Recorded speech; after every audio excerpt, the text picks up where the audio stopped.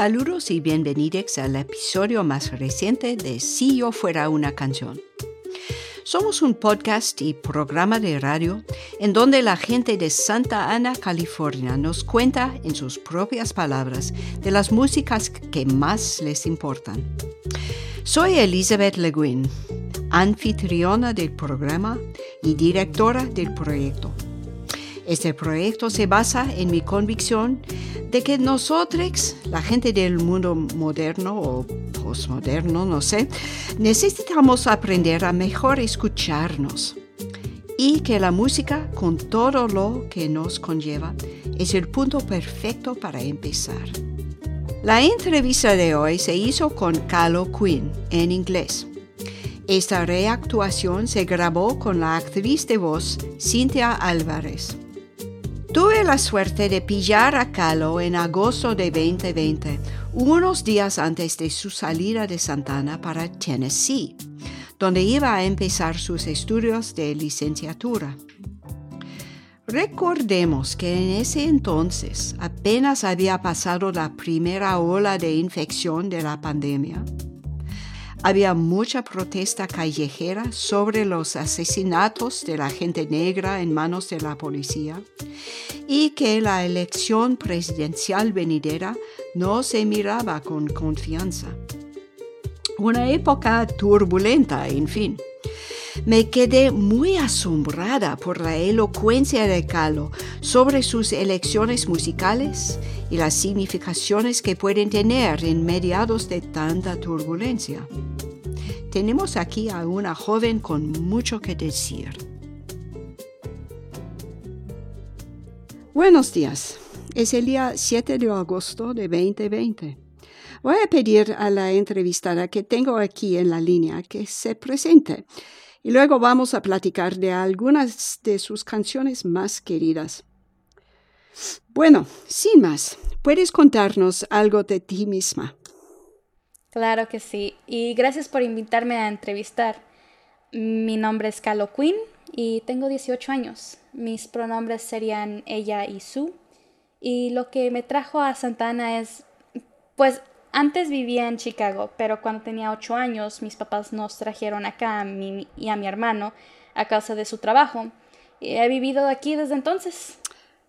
Así que has estado aquí en Santa Ana más de la mitad de tu vida, 10 años. Sí, en efecto. Me parece que estoy viviendo una década en cada capítulo de la vida y luego me traslado a un nuevo lugar o paso a un nuevo asunto. Y más o menos va así. Sí. Y yo sé que estás al mero punto del próximo traslado, del próximo capítulo. De eso hablaremos pronto. Así es. Pero primero, quería empezar con las preguntas. Aquí la primera. ¿De dónde eres? Recuérdate que puedes contestar en cualquier sentido que prefieras. Sea físico y literal o bien más metafórico. Claro.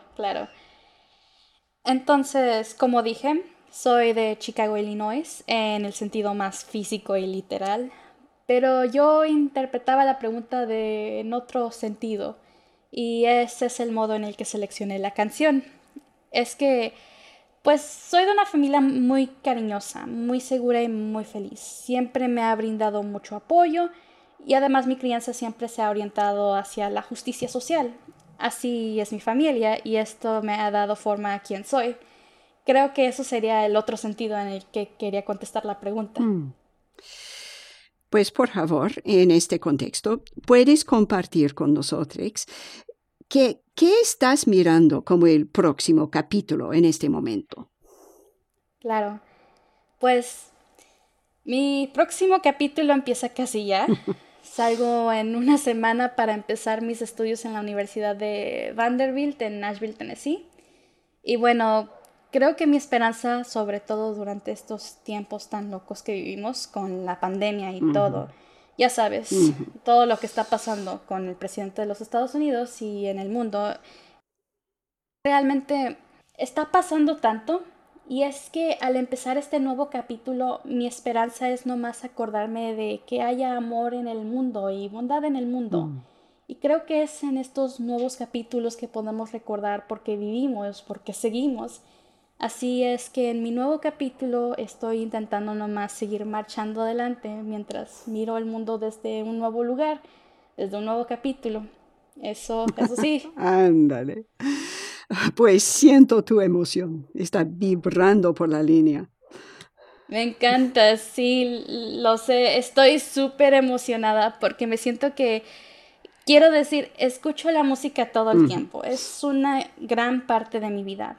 Pero nunca he sido ese tipo de persona que puede contestar fácilmente cuando alguien me pregunta, ¿quién es tu artista preferido? Cosas así siempre me cuestan. Contesto como, todas las músicas me gustan, ¿sabes? Pero me gustó mucho este reto de elegir solo 2 canciones que representan ciertas cosas para mí. Espero mucho poder investigarlas con más profundidad. Sí, yo también. Qué bueno, me alegra. La primera canción que eligió Calo se llama Code Pink, es decir, Código Rosa, interpretada por el grupo Emma's Revolution. Code pink for freedom, code pink for peace, code pink till hunger and war have ceased. Code pink for women, boys, men and girls. Together we'll make peace in this world. We say code pink, And they say code fear. we say code pink, And they say code terror. we say code pink, And they say code war. we say code pink. Pues gracias por presentarme con esta canción y con este grupo que no conocía antes. Sí. Entonces, tal vez puedes contarnos de cómo es que esta música entró en tu vida por primera vez. Y luego, por supuesto, la nuez de la cuestión, ¿cómo es que representa de dónde vienes? Realmente yo elegí esta canción, creo, porque vengo de una familia, como dije antes, una familia que era muy guiada por la perspectiva de la justicia social. Eso quiere decir que me traían a muchas protestas, muchos eventos como aquellos de SOA Watch. Allá podía irme a una camioneta especial y comer las botanas para los niños y colorear dibujos en las mesas para las niñas y escuchar grupos chidos como este Sí. y cantar con ellos sin realmente saber de qué se trataba, ¿verdad? Yo era nomás una niña pequeña corriendo de un lado a otro, cantando a coro con grupos como Emma's Revolution a todo pulmón, pero no pensaba mucho en como los porqués de estar ahí. No me preguntaba de qué realmente están cantando, nada de eso. Y luego podía ver a casa tras unos días justo después de la protesta y no preocuparme de nada. Y creo que es más o menos por eso que elegí esta canción. Es que es una canción muy chida y tiene un ritmo muy bueno y mucha pasión. Realmente podía atraer a una niña de 5, 6, 7 años a través de los años, pero yo no tenía que entender nada de lo que mencionaban en la canción, los nombres de gentes y de eventos. Claro, sí, por supuesto. Me pregunto si tal vez pudieras explicar brevemente lo que es el SOA Watch para los y las que no saben. Oh, sí, bueno, SOA son las siglas de School of the Americas. También se conoce en español como la Escuela de las Américas. Es una escuela en el estado de Georgia donde entrenan, pues, en un grupo de entrenamiento militar. Dan capacitación a muchos individuos que después se mandan a lugares internacionales donde no están bienvenidos. Han matado a muchos, es realmente un grupo horrible. Y luego la protesta de SOA Watch dura casi una semana ya en Georgia, protestando afuera de la Escuela de las Américas. Y la gente se reúne para recordar a los y las que han matado a los individuos entrenados en la escuela. También tratan de llevar paz a la zona de alrededor, de difundir ideas sobre cómo promover la paz, cómo traerla al mundo.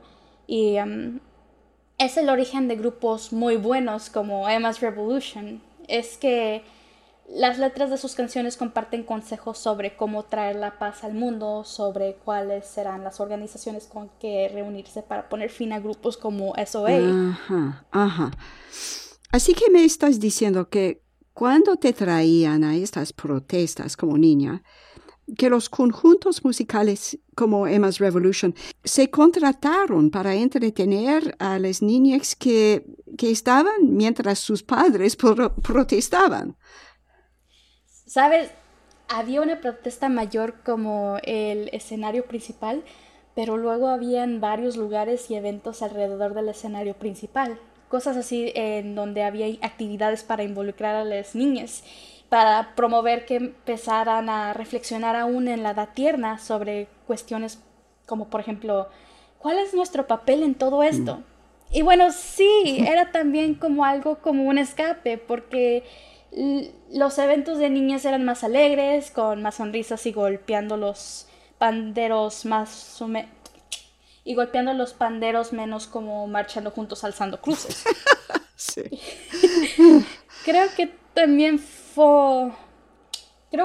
fomentaban, pues, mientras los demás estaban en grupos pequeños más intensos, yo cantaba en coro con grupos como Emma's Revolution. Era increíble. Pues sí, y esta canción es definitivamente una para cantar en coro. Tiene ese vibe, ese swing, y luego las repeticiones de las palabras Code Pink por toda la canción. Me puedo imaginar, ¿sabes?, levantando el puño en ritmo o bien golpeando el pandero, lo que sea.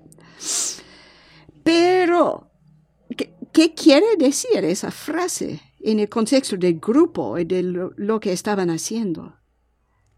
Sí, hace poco estaba investigando la frase Code Pink porque recordaba la música y cuando hice una búsqueda descubrí que hay un grupo con el nombre Code Pink y que trabajaban en los derechos de la mujer, sobre la militarización y los derechos de la gente respecto a todo eso.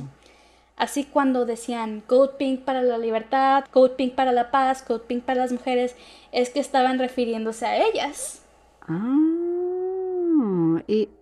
Y sí, aquí está el sitio web, sale directo. Y cito, Code Pink, que es decir, Código Rosa, una organización de base liderada por mujeres que trabaja para poner fin a las guerras y la militarización estadounidenses y busca redirigir nuestros dólares de impuestos hacia la salud pública, la educación, trabajos ecológicos y otros programas que afirman la vida. Entonces, aquí está en pleno web. Pues voy a asegurarme que publiquemos el enlace. Y ahora entiendo que no es un concepto metafórico, sino una referencia directa a un grupo que está trabajando en el mundo. A la anarquista y activista Emma Goldman, que vivía entre 1869 y 1940, comúnmente se atribuye el dicho famoso: si no me permiten bailar, no quiero ser parte de su revolución. El dicho es la fuente del nombre del grupo, Emma's Revolution. Pues resulta que no hay evidencia de que Goldman nunca dijera esas palabras. Pero lo que sí dijo es bonito. Cito, no creía que la causa debería requerir la negación de la vida y de la alegría. Quiero libertad, quiero el derecho a expresarme, quiero el derecho de todos a gozar las cosas más bellas y relucientes. Y en cuanto al conjunto musical Emma's Revolution, son veteranas de la escena estadounidense de música folk de protesta.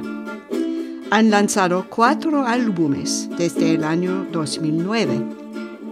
Este éxito comercial respetable hace una intersección interesante con su éxito entre movimientos que muchas veces se dedican a resistir el comercialismo y el capitalismo. Tal como nos dimos cuenta en la entrevista, Code Pink es una ONG, liderada por mujeres que se dedican a trabajar en contra de todas las guerras. En la entrevista pregunto, ¿qué quiere decir ese nombre? Pues es un juego de palabras sarcástico y feminista sobre el sistema inventado por el gobierno federal para calificar el estado de alerta militar durante las emergencias nacionales a través de los colores. Puede ser que algunos lo recuerden desde el 11 de septiembre de 2001. Código rojo, código naranjo, etc. Pues esta canción está bien aterrizada. Es muy conectada con los últimos acontecimientos, pues está nombrando este grupo que realmente afronta y trabaja con esos acontecimientos. Pero también musicalmente, tal como mencionaste, tiene un ritmo súper infeccioso. Tiene ese swing que te inspira a moverte y cantar en coro, si conoces las palabras. Sí. Y bueno, es una obra de arte política bien eficaz.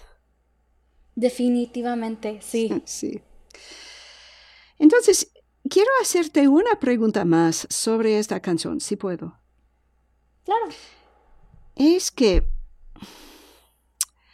podría imaginar que alguien te escuchara hablando de ser una niña bien pequeña, traída a las protestas, participando en las actividades de niñas en los lugares de protesta. Imagino a esta persona que pensara, híjole, es un lavado de cerebro bien fuerte. Y bueno, sabes, es una verdad bien incómodo que la música conlleva. Es que nos convence a pesar de nosotros mismos. Dijiste tú que cuando aprendías la canción no necesariamente te enterabas de los temas de que trataba, ni te importaron. Pero poco a poco la canción se enredaba musicalmente en tu conciencia. Se volvió una parte de quién eres, en efecto, ¿no? Y es que sí, tiene esa letra, sí tiene un mensaje explícitamente político. Así que esta persona que estoy imaginando, si tuviera una perspectiva política distinta a la que se representa en las protestas del SOS Watch, es que podría sentirse bastante incómodo ante tu historia. Pues sí, y definitivamente. Creo que es muy interesante cuando la música se ponga tan específica. Es como leer un artículo, pero se escucha a través de una melodía. Y sí, ha sido interesante con los años pensar que, bueno, está la música que solía escuchar y probablemente hay varias personas en mi vida hoy que no la escucharían ni estarían de acuerdo con el mensaje tampoco. Uh-huh. Es interesante mirar el arte de ese modo. ¿Realmente alguien puede estar en desacuerdo con una obra de arte? Tal vez piensas más en estar en desacuerdo con una política o puedes estar en desacuerdo con una persona, pero con una canción, no tanto creo. Así es interesante mientras me hago mayor y me doy cuenta de que todo lo que he vivido, todo lo que he escuchado o leído, que puede ser completamente diferente de lo que vivieron otros jóvenes. O sea... Sí. Has dado en el clavo, creo. Sí, ¿cómo puede uno estar en desacuerdo con una canción? Y sobre todo una canción tan bien cantada y tocada y arreglada como esta. Es que tiene ese swing padrísimo. Y me llamó la atención al escucharla que, ¿sabes? No suenan enfadadas las cantantes. Sí hay fuerza en sus voces, sí tienen urgencia, pero realmente suenan amigables y optimistas y positivas durante toda la canción. Y eso es llamativo, dado el contenido de la lírica. Sí. Y bueno, ¿cómo podemos estar en desacuerdo con eso? Además de que el mensaje básico de la canción es que acabemos con la guerra y con el odio y sinceramente, casi nadie que esté de mente sana estaría en desacuerdo con eso. Es más bien una cuestión de cómo lo realizamos. Sí. ¿Alguien puede estar en desacuerdo con una obra de arte? Es un principio fundamental del romanticismo que el arte con A mayúscula sea puro, que mire más allá de los pormenores de la vida y sobre todo que no se preste a fines políticos, manteniéndose desinteresado. Si no, no será realmente arte. Supuestamente este arte real nos levantará a una zona ideal en donde el desacuerdo no se aplica. De ahí creo la pregunta de Kahlo. Pero muchos artistas saben que durante la mayoría de la historia humana el arte ha sido la herramienta por excelencia para expresar, elaborar, mejor entender y fortalecer las posiciones y las perspectivas particulares. Por eso el arte, con A minúscula, sí puede entrar en los argumentos partidarios. En fin, creo que es posible que el arte se nutre en el desacuerdo. Desde esta perspectiva menos idealista, el arte que pretende ser desinteresado se revela con frecuencia como un intento encubierto a fortalecer el orden establecido y dominante. Sin embargo, esta perspectiva también abre la puerta a la posibilidad de que no haya arte eterno, ni valores artísticos universales. La pregunta de Kahlo es de gran importancia para todos que valoramos y practicamos el arte en cualquier forma. En vez de contestarla definitivamente, creo que lo importante es seguir haciéndola, quizás de manera un poco diferente, cuando deberíamos estar en desacuerdo con una obra de arte. Ok. Pues estamos en un buen punto para pasar a tu próxima canción, creo. Y tengo que decir que tus canciones se conectan de varias maneras, se conectan por sus temas, creo. Pero esta segunda canción, la que se dirige a tus esperanzas para el futuro, se acerca al tema muy diferentemente. Es que, pues, se dirige a precisamente esta cuestión sobre cómo el arte puede meterse en la política, sobre el papel que tienen cosas como canciones en un mundo en donde cada día hay que hacer decisiones de vida y muerte, ¿sabes? Entonces, con tu permiso, vámonos directo a tu próxima canción y después tal vez podemos retomar este hilo temático y hablarlo un poco más a fondo con referencia a la segunda canción. Sí, está muy bien. Entonces, aquí va Dear Hate, que se traduciría como querido odio. Dear Hate, I saw you on the news today. Like a shark that takes my breath away. You fall like rain, cover us in drops of pain. I'm afraid that we just might drown. Ay, Kahlo, estoy especialmente agradecida por haber llegado a conocer esta canción.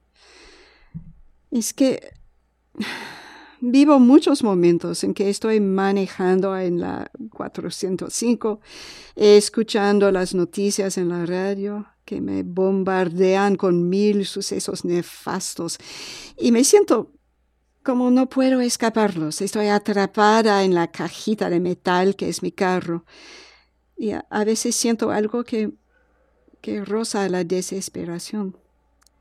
Y bueno, esta canción se dirige a esta desesperación tan suavemente, tan diestramente. Por favor, cuéntame un poco sobre cómo es que esta canción entró en tu vida. Sí, pues es que tuve la oportunidad de escucharla a Maren Morris en la comunidad de Joshua Tree. es un restaurante muy padre que se llama Papi and Harriet's. Mi mamá, mi papá y yo fuimos a un concierto en el restaurante, un concierto al aire libre de noche. Era súper chido allá en el desierto. Probablemente era el mejor concierto al que he asistido. Y bueno, cuando llegó a cantar esta canción, todos se callaron, se calmaron. Es que es tan perfecto para cualquier momento y cada lugar. Quiero decir que claro que menciona eventos específicos, tal como hace la otra canción, pero era una experiencia tan poderosa escucharla en vivo, escuchando su mensaje, y tan bonita. Contaba un cuento tan fuerte, así que tuve una introducción, un inicio increíble con esta canción, creo. Sí, qué lindo. Sí, me puedo imaginar eso de sentarse afuera, y como es que en el desierto parece que hay más estrellas y mucho más grandes. Totalmente. Sí, sí. Pues aún escuchándola en las bocinas chiquitas de mi compu, tiene un algo esta canción, ¿no? Una magia, por cierto. Sí, totalmente. Y es que creo que es justo ahora a punto de tomar mi próximo paso de empezar en la universidad con todo lo que está pasando. Es que quiero decir que hay mucho odio alrededor de nosotros ahorita. Mucho conflicto, mucha tristeza. Y creo que se nos sobrecoge de diferentes maneras. Puede parecer que está en todos lados. Puede ser tal como decía usted, que uno está escuchando las noticias en el carro y se siente que no puede escapar. Aún al aire libre, aún en los espacios abiertos, casi me siento que no se puede escapar. Así que mientras tomo mis próximos pasos hacia adelante, he tenido que respirar hondo y recordarme cuán suertuda soy. Cuánto amor tengo en mi vida, así como recordar el amor que también sale en estos tiempos duros, en los movimientos de resistencia o entre la gente que se reúne para cuidarse. Y creo que esta canción bueno, sí me impactó hace 2 años cuando estaba muy libre de preocupaciones en el desierto, pero creo que está aún más impactante cuando estés rodeado por el odio real. Así es que cuando estaba eligiendo la canción pensaba, presta claridad a la vida, pero también es nomás una canción muy bella para escuchar. Sí, sí. Sí, de verdad es una canción muy bella. Sí. Presenta el asunto muy, muy francamente, pero en tonos tan suaves y resonantes. Y el título. ¿Sabes qué? Cuando me compartiste los nombres de tus 2 canciones, pensaba, Dear Hate, querido odio, ¿qué demonios? ¿Sabes? Pero luego lo escuché varias veces y empecé a entender. Pero hablemos un rato sobre este título. Me interesa, ¿qué piensas tú de ello? Sí, es interesante, definitivamente. Es que siempre encuentro que esa palabra querido es una palabra tan compasiva y por eso creo que señala un modo de tener compasión Exacto. por la idea del odio. Como si has hecho 1000 cosas horribles, pero todavía voy a hablarte con buena educación. Voy a decirte, hey, querido odio, puede ser que hayas acabado con muchas vidas, pero pues es mucho más compasivo que podría ser, pero no sé. No, estás yendo por el mismo sendero que yo creo. ¿Sabes qué? Lo estaba pensando un poco y me trajo a la memoria la frase famosa del Dr. Martin Luther King. La oscuridad no puede desterrar la oscuridad. Solo la luz puede lograr eso. El odio no puede vencer el odio. Solo el amor puede lograr eso. Y a mí me parece que este título, Dear Hate, puede referirse directamente a esta cita tan famosa. Y es que si fueras a afrontarte con el odio, que siempre es una empresa bien grande, ¿sabes? Esto podría ser el mejor modo. Sí, sí. Pero no es el modo fácil. Estar a la altura de aquella frase, ¿verdad? Pocos pueden igualarlo consistentemente.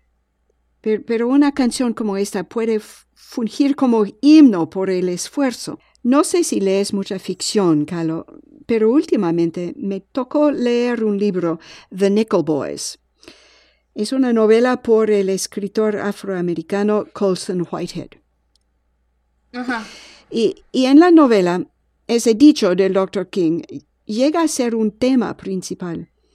Es ficción, así que se hace a través del protagonista, un afroamericano que se cría en el sur de Estados Unidos en un cierto periodo, con todo lo que implica. Y se topa con unas grabaciones de los sermones del Dr. King. Y el dicho le llama la atención, se lo toma de pecho. Pero a fin de cuentas no puede alcanzar ese grado avanzado de amor. Y es un tema de la novela, es decir, cuán difícil realmente es cuando el odio te está llegando directo, saludarlo con amor. Cuán difícil realmente es eso. Pues leer la novela es un viaje duro, durísimo, la verdad. Pero sí te hace pensar en este asunto, que es una cosa repetir una cita bonita y otra por completo realmente vivirla. La oscuridad no puede desterrar la oscuridad. Solo la luz puede lograr eso. El odio no puede vencer el odio. Solo el amor puede lograr eso. El libro del Dr. Martin Luther King, en donde se halla este dicho muchas veces citado, lleva el título en español, Fuerza para Amar.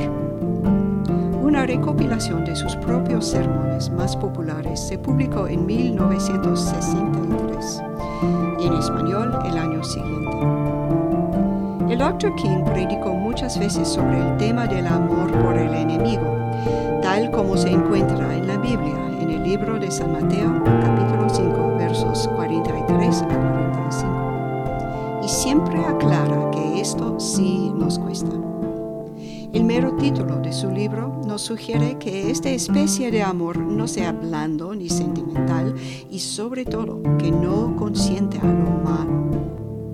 Sin embargo, tampoco entra en la violencia. El Dr. King sale un poco del texto bíblico para opinar que consta un tercer camino, el de la acción colectiva y no violenta. Esta es la filosofía adoptada por grupos como SOS Watch y Code Pink. La novela de Colson Whitehead, The Nickel Boys, se ha traducido en español como Los chicos de la níquel. Se ha galardonado mucho con premios nacionales bien merecidos.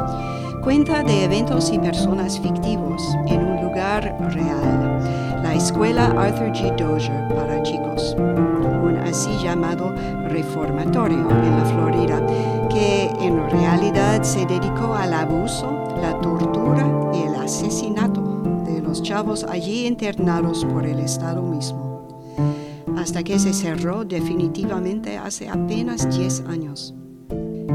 El señor Whitehead ha dicho que sentía obligado a contar esta historia penosa como parte de un proceso urgente de reconocimiento de nuestras historias nacionales del abuso y la opresión. Está bien evidente que el escritor mismo duda la capacidad del tercer camino del Dr. King de prevalecer sobre el odio arraigado y sistémico que ha posibilitado instituciones como la escuela Dozier. Y sí, sería ingenuo si no reconociéramos que a lo mejor la posibilidad del triunfo del amor sobre el odio en este mundo es bien escaso. En fin, la cuestión de cómo afrontarnos con el odio es una que cada persona debe resolver por sí misma. Y resolverla no de una vez, sino cada día, muchas veces y en muchos niveles. Calo tuvo la suerte de aprender muy de chiquita que la música nos puede ayudar a mantener esta resolución. Definitivamente. Y sí, es muy interesante porque creo que es súper fácil, ¿sabes? Muy fácil cantar en coro con esta canción. O bien con cualquier canción. Por ejemplo, con mi primera lección cuán fácil es cantar en coro con todas las canciones buenas. Y es lo que la música hace para nosotros, ¿verdad? Podemos cantar en coro con cualquier canción que queramos, pero finalmente es un asunto de escuchar los mensajes, de prestar la atención a lo que te están urgiendo a hacer, reconocer lo que te están tratando de sembrar en la conciencia y luego actuar de esa manera, ¿no? Me siento como si pudiera sacarme barata al mirar el arte nomás como arte y así esquivar la posibilidad de tomar el arte como lección. Y bueno, es una cosa, creo que la belleza del arte tiene que ver con su poder de, no sé, de entretejerse o meterse en la vida y así sembrar nuevas ideas. Escucho la música muchas veces, nomás porque tiene una melodía que me engancha o bien un ritmo que me prepara para una cosa específica que debo de hacer. Pero bueno, es que todas las músicas tienen mensajes y tienen intenciones. Es un arte sin par para contar historias y compartir las experiencias que viven los artistas. En comparación con un discurso o digamos que lees un artículo, creo que la música nos entra más fácilmente y nos convence a escuchar ciertas cosas. O tal vez es que nos disponga para aceptar. Sobre todo hoy en día, cuando todo el mundo esté leyendo y escribiendo y haciendo mil cosas, corriendo 100 millas por hora, nuestros cerebros se están explotando. Sí. Y así es para mí, creo que la música es más fácil porque nos entran tan suavemente. Es fácil dejar de preocuparnos del mensaje o de lo que pueda estar tratando de enseñarnos. Y en el caso de la cita de Martin Luther King, igual con esta canción, estoy segura que es mucho más difícil vivir el mensaje, precisamente porque era tan fácil dejarlo entrar en primer lugar. No sé si eso tenga sentido. No, todo el sentido del mundo. De hecho, me quedo casi sin aliento porque has podido expresar muy nítidamente algunos de los motivos fundamentales por qué he sido músico toda la vida, músico y luego estudiosa de música. Sabes, es exactamente eso que me agarra, la cuestión de cómo es que la música nos entra tan ligeramente, como dices, pero luego se termina la canción y ¿cuál es el próximo paso? ¿Cómo damos seguimiento? Sí. Es la parte tramposa, Pues esta canción sí va a formar parte de mi playlist particular y uno de los motivos, ¿sabes? Es que cuando uno se haya comprometido a afrontar el reto de el odio no puede vencer el odio, solo el amor puede lograr eso. Tal vez uno está tratando de vivir la vida así, pero es duro. Y a veces uno se siente baja. Sí. Una canción como esta puede entrar en la vida en un buen momento y levantar a uno, apoyar. Tiene este espíritu de compasión, como una compasión poderosa, yo diría. Sí, pues gracias por habérmela presentado. Pues, bueno, qué entrevista más bonita. Quiero agradecerte, Calo. No, gracias a usted. Es tan especial escuchar sus perspectivas sobre las canciones que compartí. O sea, hay tanta música en el mundo, ¿verdad? La música nos rodea todos los días y creo que con ambas canciones era fácil nomás decir que, ok, sí, esta canción significa esto, ya. Pero qué bonito que usted sepa cómo ir más al fondo. No había pensado en ninguna de las dos canciones de esa perspectiva que me sugería. Lo aprecio mucho. Pues, órale, gracias. Acabas de colmar mi día. O sea, supongo que, en fin, mis tantos años en la universidad posiblemente sí valieron por algo. Pero no, sinceramente, aprecio tu comentario. Y bueno, sabes, en fin, solo logramos nuevas perspectivas porque estamos dialogando. Es que si yo escribiera mis pensamientos en torno a las canciones y te los mandara en un email, te dejaría fría. Es porque las estamos compartiendo, que las ideas se encienden, que cobran vida. Definitivamente. Hay pocas cosas más inspiradoras que platicar con jóvenes que están en vías de encontrar sus palabras y sus caminos hacia volverse personas fuertes, conscientes y proactivas en el mundo. Aquí mismo encuentro mi esperanza mayor. ¿Quisieran saber más? En nuestro sitio web, siyofuera.org, pueden encontrar las letras de las canciones de que hablamos, nuestro blog, donde indagamos más en los asuntos históricos, culturales y políticos que surgen en torno a cada canción, enlaces para oyentes que quieren seguir un tema y unas imágenes muy bonitos. Encontrarán un playlist con todas las canciones de todas las entrevistas hasta la fecha, así como otro playlist especial elegido por nuestro equipo. Esperamos sus comentarios o preguntas. Contáctenos en nuestro sitio web o bien pueden participar en la conversación Si Yo Fuera a través de los medios sociales. Estamos en Facebook, Instagram, Twitter y TikTok. Y pues también hay el modo antiguo de boca en boca. Si les gusta nuestro show, por favor digan a sus amigas y familiares que lo escuchen. Y por favor suscríbanse a través de su plataforma de podcast preferida. Les traeremos una nueva entrevista cada 2 semanas, los viernes por la mañana. Julia Alanis, Cynthia Marcel de la Torre y Wesley McClintock son nuestros sonideros. Zoe Broussard y Laura Díaz manejan la mercadotecnia. David Castañera es investigador de música. Y Deaneira García y Alex Dolvin hacen posible la producción. Somos una entidad sin fines de lucro, actualmente y agradecidamente apoyada por una beca desde la Fundación John Simon Guggenheim.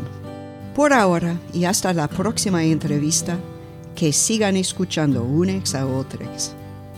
Soy Elizabeth Le Guin y esto es Si Yo Fuera una Canción, If I Were a Song.